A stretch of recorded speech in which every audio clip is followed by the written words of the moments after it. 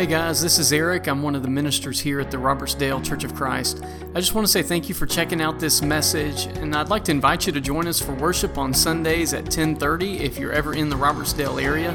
If you want to find out more information about the Robertsdale Church, head over to our website at robertsdalechurch.com. All right, let's get to the message. I'm praying that God will use this message to bless you and will help you grow closer to Jesus Christ. Well, one thing that I really appreciate is passion. I love people who are loyal and passionate and really devoted. And, you know, in the sports world, there's a lot of crazy, passionate fans. Tried to find some pictures of a few of them. I decided to leave out Alabama and Auburn. It's just too soon for some of that.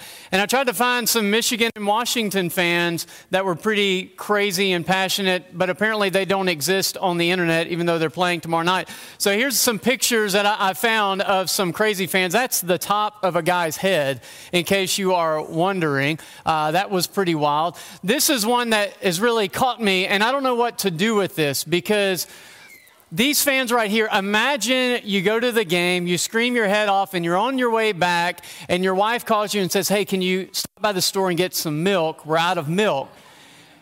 I guess you're all in. I guess there's nothing to stop you from going into the store after you've been in a crowd of 70,000 people. Who's going to judge? This last one, I'm not sure. This might be Jeff Braley. I'm not really sure. He is a big Bengals fan. As I saw that, I couldn't help but think that might be Jeff. I don't know if he's watching the security right now, but we'll have some fun with him later. So I love passionate people. Passion is a really good thing, because when you're passionate, you're driven, you're pressing forward, you're excited about something. You think about a marriage that has no passion. It's just kind of stale, isn't it? It's just two people living together as roommates. You think about a person who goes to work every day and they have no passion for their job. In the clock, waiting to get off, waiting for the weekend. You think about a Christian that has no passion. That's what the Bible calls lukewarm. You think about a church that has no passion. It's a church that's in the very long process of dying. And so this year, what we want to focus on as a church family, every year we come out with some type of theme. And over the last several months, we've put some time into thinking, what do we need to focus on as a church? We're a church that's in a season of growth, which we give all glory to God for. But how can we continue to grow as a church family? How can we continue to see lives that are being changed? What do we need to focus on first and foremost as a collective body of believers? And the word that just kept coming back is the word devoted. We read it in Acts chapter 2 that Mason read for us. And we're going to spend some time this morning thinking about that Acts 2 church. But let's start with the word devotion. What comes to mind when you think of the word devotion? Well, I wrote down a couple of words. One word that comes to my mind is commitment, passion. We've already talked about that. The word fire comes out to me, loyalty, enthusiasm. When you see somebody who's passionate, they're just really excited about something. And here's the reality. You're going to be devoted to someone or something. Now, hopefully your devotion is to God first and foremost. But there's also other things that are competing for your devotion. It could be family. And it's not bad to be devoted to family, but when our ultimate devotion is to family, well, they can't deliver like God can. Or maybe your ultimate devotion, if you're not careful, can be work. It can be very time demanding. And maybe it's something that you're really passionate about and you're excited about what you do. Or it could be sports or a hobby. It could even be a screen, a phone, a video game. It could be the approval of other people. Your ultimate devotion could be in a relationship or in a friendship. You're going to be devoted to someone or something. And what happens when you're devoted to someone or something, what happens when you're passionate, is that you go all in, don't you? Your heart's all in it, you're excited, you're enthusiastic, you talk about it all the time. You spend a lot of your mental energy focused on that, thinking about that, and it just sort of consumes your life when you are truly passionate about something, completely devoted. Well, what Mason read to us is a really interesting text because of what's been going on leading up to Acts 2. I want us to think about this morning, what would it have been like if you and I had been living during that time? Just take your mind back for whatever you understand about what was going on in the world at that time. You've grown up and you're living in and around Jerusalem, and there's this guy named Jesus who everybody's talking about. And finally, you get the opportunity to hear him teach, and you join this massive crowd, and he's teaching about the Word of God in ways that you've never heard. It's so easily understandable, almost like he wrote it himself. He understands it so well. And then you were in the crowd on the day when he took those 5 loaves of bread and 2 fish, and it's a crowd of thousands, a massive crowd of people. And yet they keep bringing food around, and it looks like the people that are serving the food are just as amazed as the ones that are receiving it, because the food never runs out. And you eat until you're filled. And then you were one of the ones who was blessed enough to be in need of a miracle from Jesus himself. And he healed you. And you were in the city on that day that they arrested him. You didn't really understand why, because he seems like a really good guy. You haven't heard that he's really done anything wrong. And they put him on trial. You're in the crowd, and you don't think he's deserving of death, but everybody around you is just shouting, "Crucify him, crucify him." It's just this angry mob of people. And so they lead him off, and you kind of follow at a distance. After a little while, you see him placed on that cross for all the world to see. And you watched him die. And then just a couple of days later, rumors start spreading that something happened. He's not dead anymore. You can't explain it. You have no idea how to explain it until you see him with your own eyes. And there he is. It's Jesus. And you're in the crowd in Acts chapter 2 on the day of Pentecost, just a couple of weeks later. You've gone back to Jerusalem because it's another great festival. And this time you're going to celebrate the harvest, and you're going to celebrate when God gave the Israelites the law through Moses. Except this time it's a little bit different, because Peter and the other apostles stand up, and before they had been scared because their leader had been killed, but now they're full of faith. And they're languages they've never understood or studied before, so that everybody there can understand in their own dialect. And you hear their message. And you start to piece things together through Peter's lesson. And you go, you know what? I think this guy Jesus just might be the Messiah. And so the opportunity comes to give your life to Jesus. You and 3,000 other people respond that day, and you're baptized into Christ. And you're excited about this new life in Christ. You know it's going to have some challenges. You have no clue what to expect until all of a sudden you find yourself surrounded by other people who've made the same decision. And it's exciting. It's new. Nobody really knows what to do. You're just trusting the apostles and what they're teaching you. And they're constantly teaching about the Word of God. And they're telling about how all of these Old Testament stories were pointing to Jesus. And you're gathered together in these faith-filled communities called churches. And you're worshiping and you're singing and you're talking about what Jesus has done in your life. And you're so excited. What it must have been like to have been there during that time. Breathtaking, invigorating, people totally on fire for the Lord. One author described the Acts 2 church like this: thriving under Roman rule, unstoppable by corrupted powers, undeniable to others, irresistible to outsiders, reputable in neighborhoods, doctrinally sound, passionately devoted, relationally committed, radically generous, powerful and persistent in prayer, growing deeper and wider daily.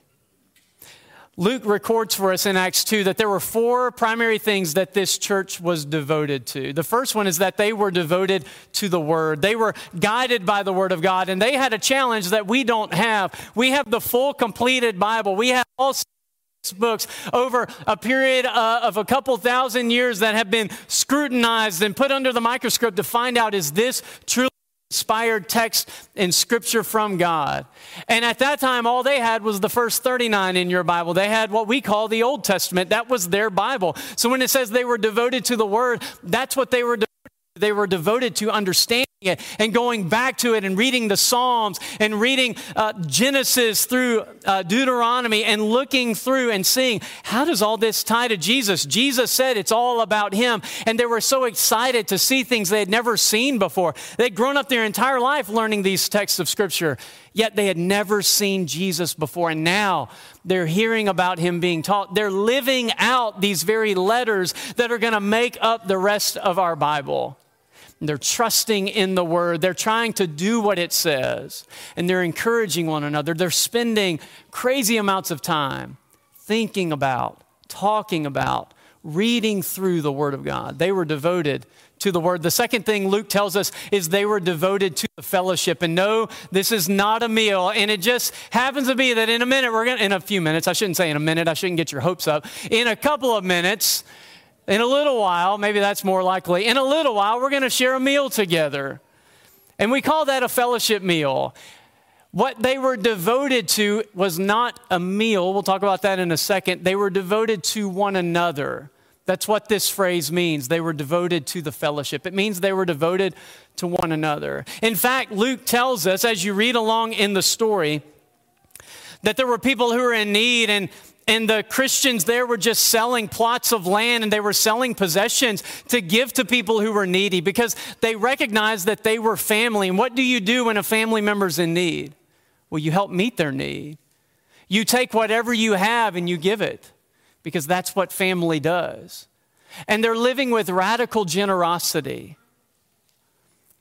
They were also devoted to the table. Now, in the text, it's going to say to the breaking of bread. And I've just rephrased this to the table because there's two aspects of the table that they were devoted to. Number one was to communion. And can you just imagine what it must have been like in those first couple of weeks and months and maybe even first couple of years after Jesus had ascended back into heaven in the infancy of the church, when they gathered together to break bread. And they gathered around the table. There's the unleavened bread and the fruit of the vine. And they took the bread. And somebody said, you know what? I remember when Jesus broke bread in front of my own eyes, blessed it and gave thanks. And somebody else said, I remember seeing him hanging on the cross, blood flowing down, given for me and for you. You know, I remember this was a crazy moment. I remember we were all in a funeral procession, and it was a devastating moment. This mother who had already lost her husband and now has lost her son. And we're all filled with grief for her until Jesus stopped the funeral. He raised the young boy from the dead.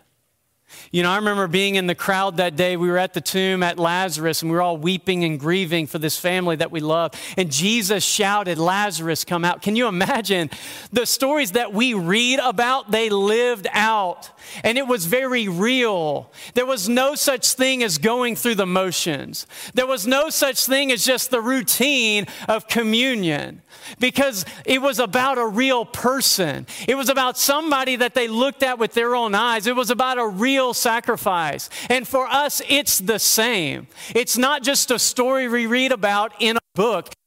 Very real situation of a very real Savior who did everything we read about in the Scriptures and who has done things in our own lives that in some situations are unexplainable.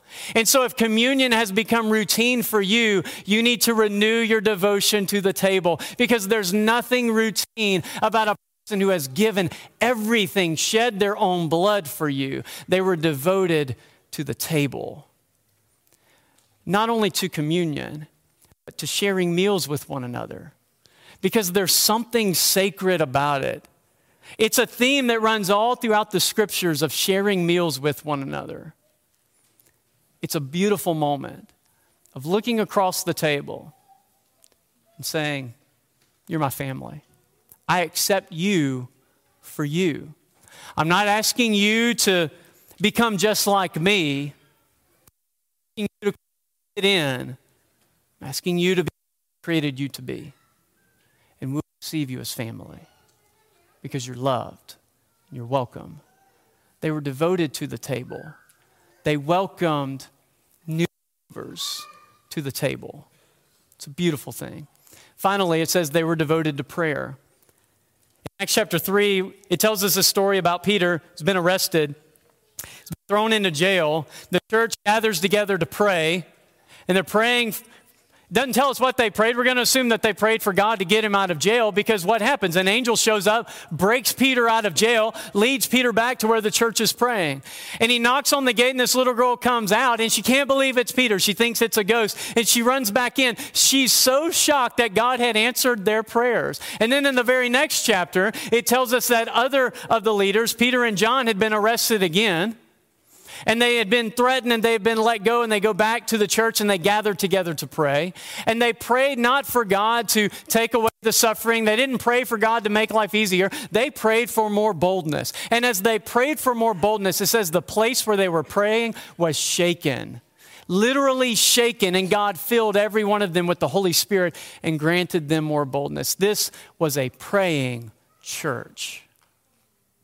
So back in the 1790s, there's this movement that began called the Restoration Movement. It primarily led by two leaders that have been recognized, though others certainly had influence in it, Alexander Campbell and Barton Stone. And the goal was simple.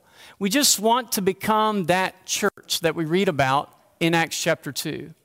We want to go back to that simple, just being devoted to the Word of God, to the fellowship, to the breaking of bread, and to prayer.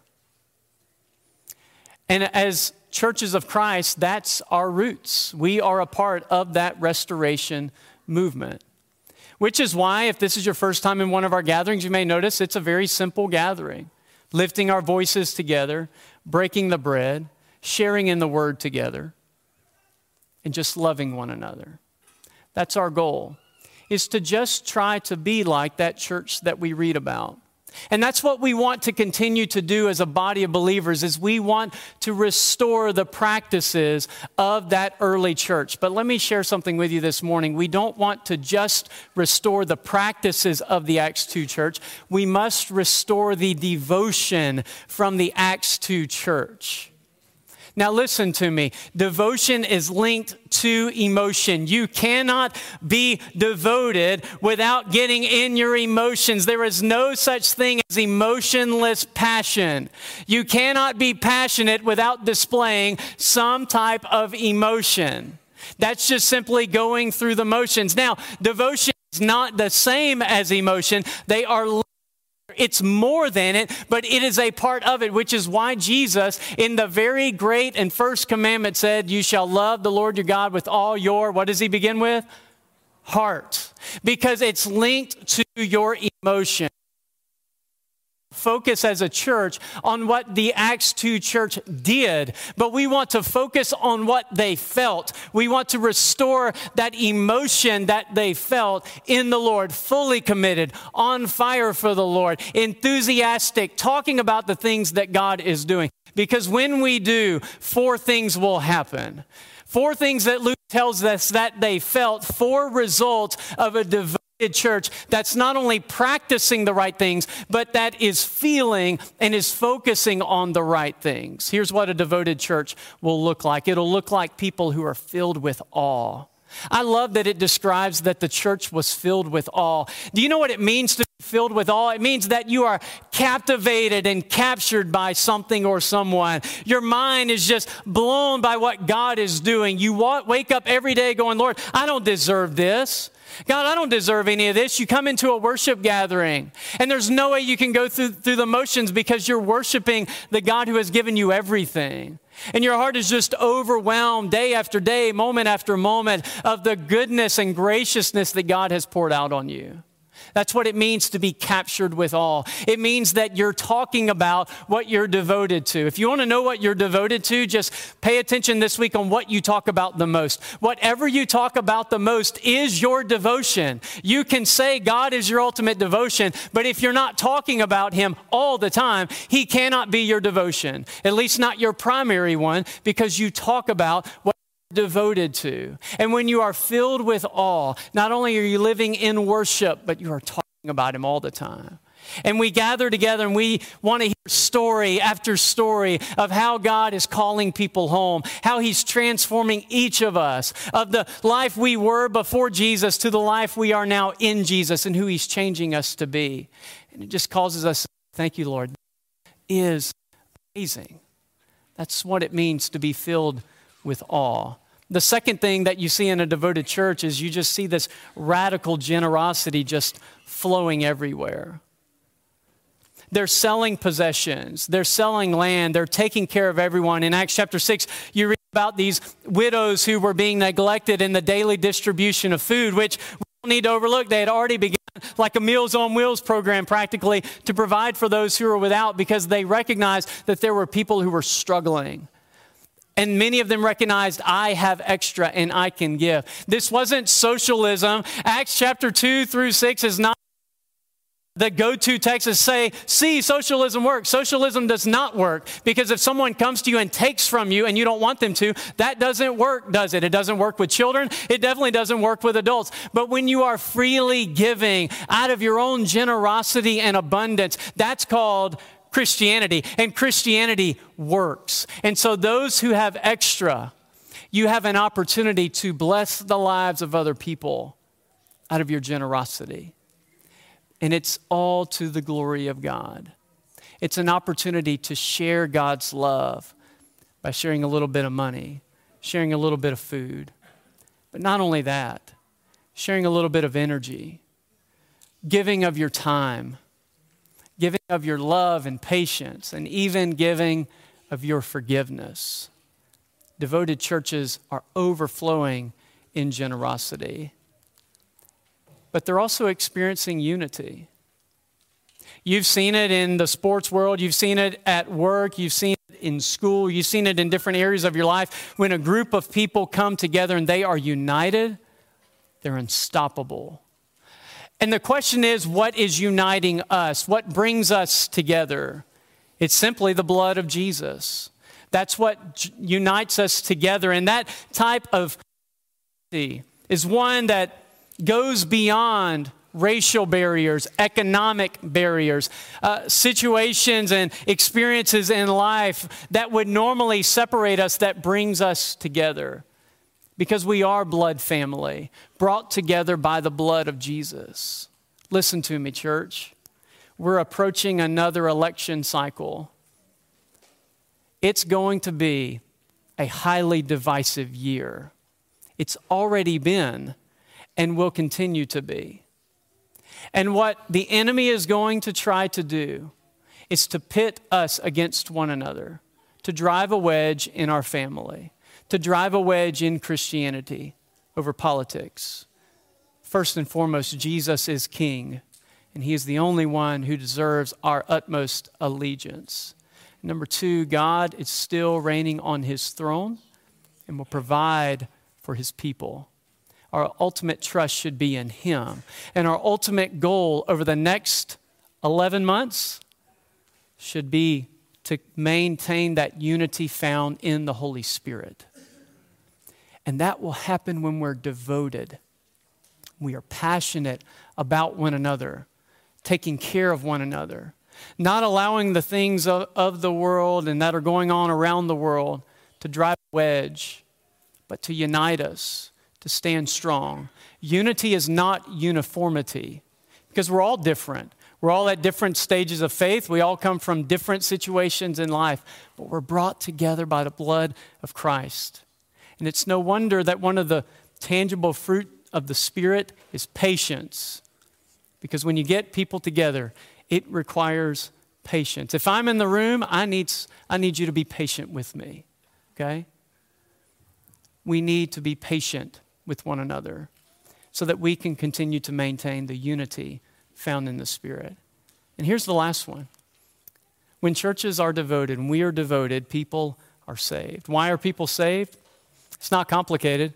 It's because we're constantly talking about what Jesus is doing in our lives, because we're filled with awe, and we can't help but talk about the awesome things that are going on in our lives, in the life of the church, and what God is doing in the world. And when we're overflowing with generosity, it allows us to meet people who are in need and to meet a physical need, to then have the opportunity and the open door to share with them about their ultimate need. Because it's really hard to hear that you've got sin in your life that's keeping you from the Lord when you have a bill that you don't know how you're going to pay. And so when we pay the bill, it opens a door to say, hey, let me tell you about this ultimate debt that you owe. It's through your sin, and his name is Jesus, and it's been paid on your behalf, and we love you as a human being. We love you as an individual, and we want to share with you about the good news of Jesus. It's from radical generosity of just meeting people's needs. It comes from a unity that shouts through the world when everyone else is being divided and groups of people are becoming hostile to one another, yet God people stand up in love and throw their arms around one another and passionately pursue one another and say, you are my family. That shouts to the world that there's something different about being a child of God. And in Acts 2, it was attractive to the outside world. It was attractive to those who did not know Jesus, and it invited them to come and to see who Jesus is. And when that happens, people are saved. If people are not being saved, it's because we're not devoted. But when we are, we'll see lives that are changed. We'll see at least 13 individuals this year who will surrender their lives to Christ in baptism. Why 13? No, not because it's the lucky or unlucky number. It's because last year there were 12. There were 12 individuals in our church family who were baptized. And if we want to be a goal-oriented church, we want to try to do more, yes? And so we want to see people's lives being changed and saved by Jesus. That's what happens when the church is devoted. I want to leave you with this quote and then share with you a couple of things that are going to happen this year. One author said, one powerful lesson we can learn from the devotion of the believers is that people who are unified by a common cause and are willing to dedicate all they have to that vision are a force that is hard to stop. Two examples for you. Number one, do you remember back in the late 1700s, a group of patriots came together and were united by a common cause of bringing about the freedom of this great country. And through the American Revolution, they overcame overwhelming odds and won their victory. Number two are Taylor Swift fans. Have you noticed Taylor Swift fans? They're all over the place. They're unstoppable. We just need to watch out. It's crazy, crazy. Here's some things that are going to, Lord willing, are going to happen this year, because we don't want this to just be a theme that we just put up on the screen on the first Sunday of January and then just kind of randomly refer to it throughout the year. This is going to be a theme that runs throughout the entire year. One of the things that I'm going to do in teaching is at some point this year, we'll spend a lesson on each of the 4 devotions. One of them being today, and then the other 3 devotions, the other 3 practices. But then we'll also have a separate multi-week series on that devotion. For instance, being devoted to the Word, next week we're going to start a series called Walk Worthy. We're going to talk about what does it mean to live out the Word of God. What does that look like? What is God inviting us to in order to live out the Word as we are people who are devoted to the Word? In April, we're going to come back to this theme and we're going to talk about what it means to be devoted to the fellowship and talk about how that is more than a meal. And then we're going to have a series where we're going to look at all the different one another texts in the Bible. The charges and commands were given to take care of one another, accept one another, love one another, serve one another. And then we'll come back later on in the year, I believe around October, and come back to what it means to be devoted to the table. And we're going to have some special activities that go along with all of that. And then I believe in November, what it means to be devoted to prayer. And with each devotion, we want to have some type of special event as a church, an activity, a focus, so that we're not only thinking about it, but doing something about it. So in the weeks, you're going to hear about an event called Secret Church, where we're going to spend a night focused on and thinking about our brothers and sisters in Christ around the world who have to worship together in secret, who are risking their very lives by doing what we're doing now. We're going to pray for them. We're going to do some intensive study through the Word of God. And then at some point later on in the year, we're going to have, probably in the springtime, that event last year that we called Spring Cleaning Day. We're going to spend some time serving some of our elderly and some of our members who need a little bit of extra help getting ready for the spring. And then later on in the year, we're going to have a special service focused around communion, the entire gathering focused on communion, breaking that bread with one another. And throughout that month, encouraging and challenging you just to share a meal with someone else in our church family that you don't know very well. And then when we devote ourselves to prayer all year long, but in a month, in one of those months, we're going to have a special night of prayer in one of our gatherings.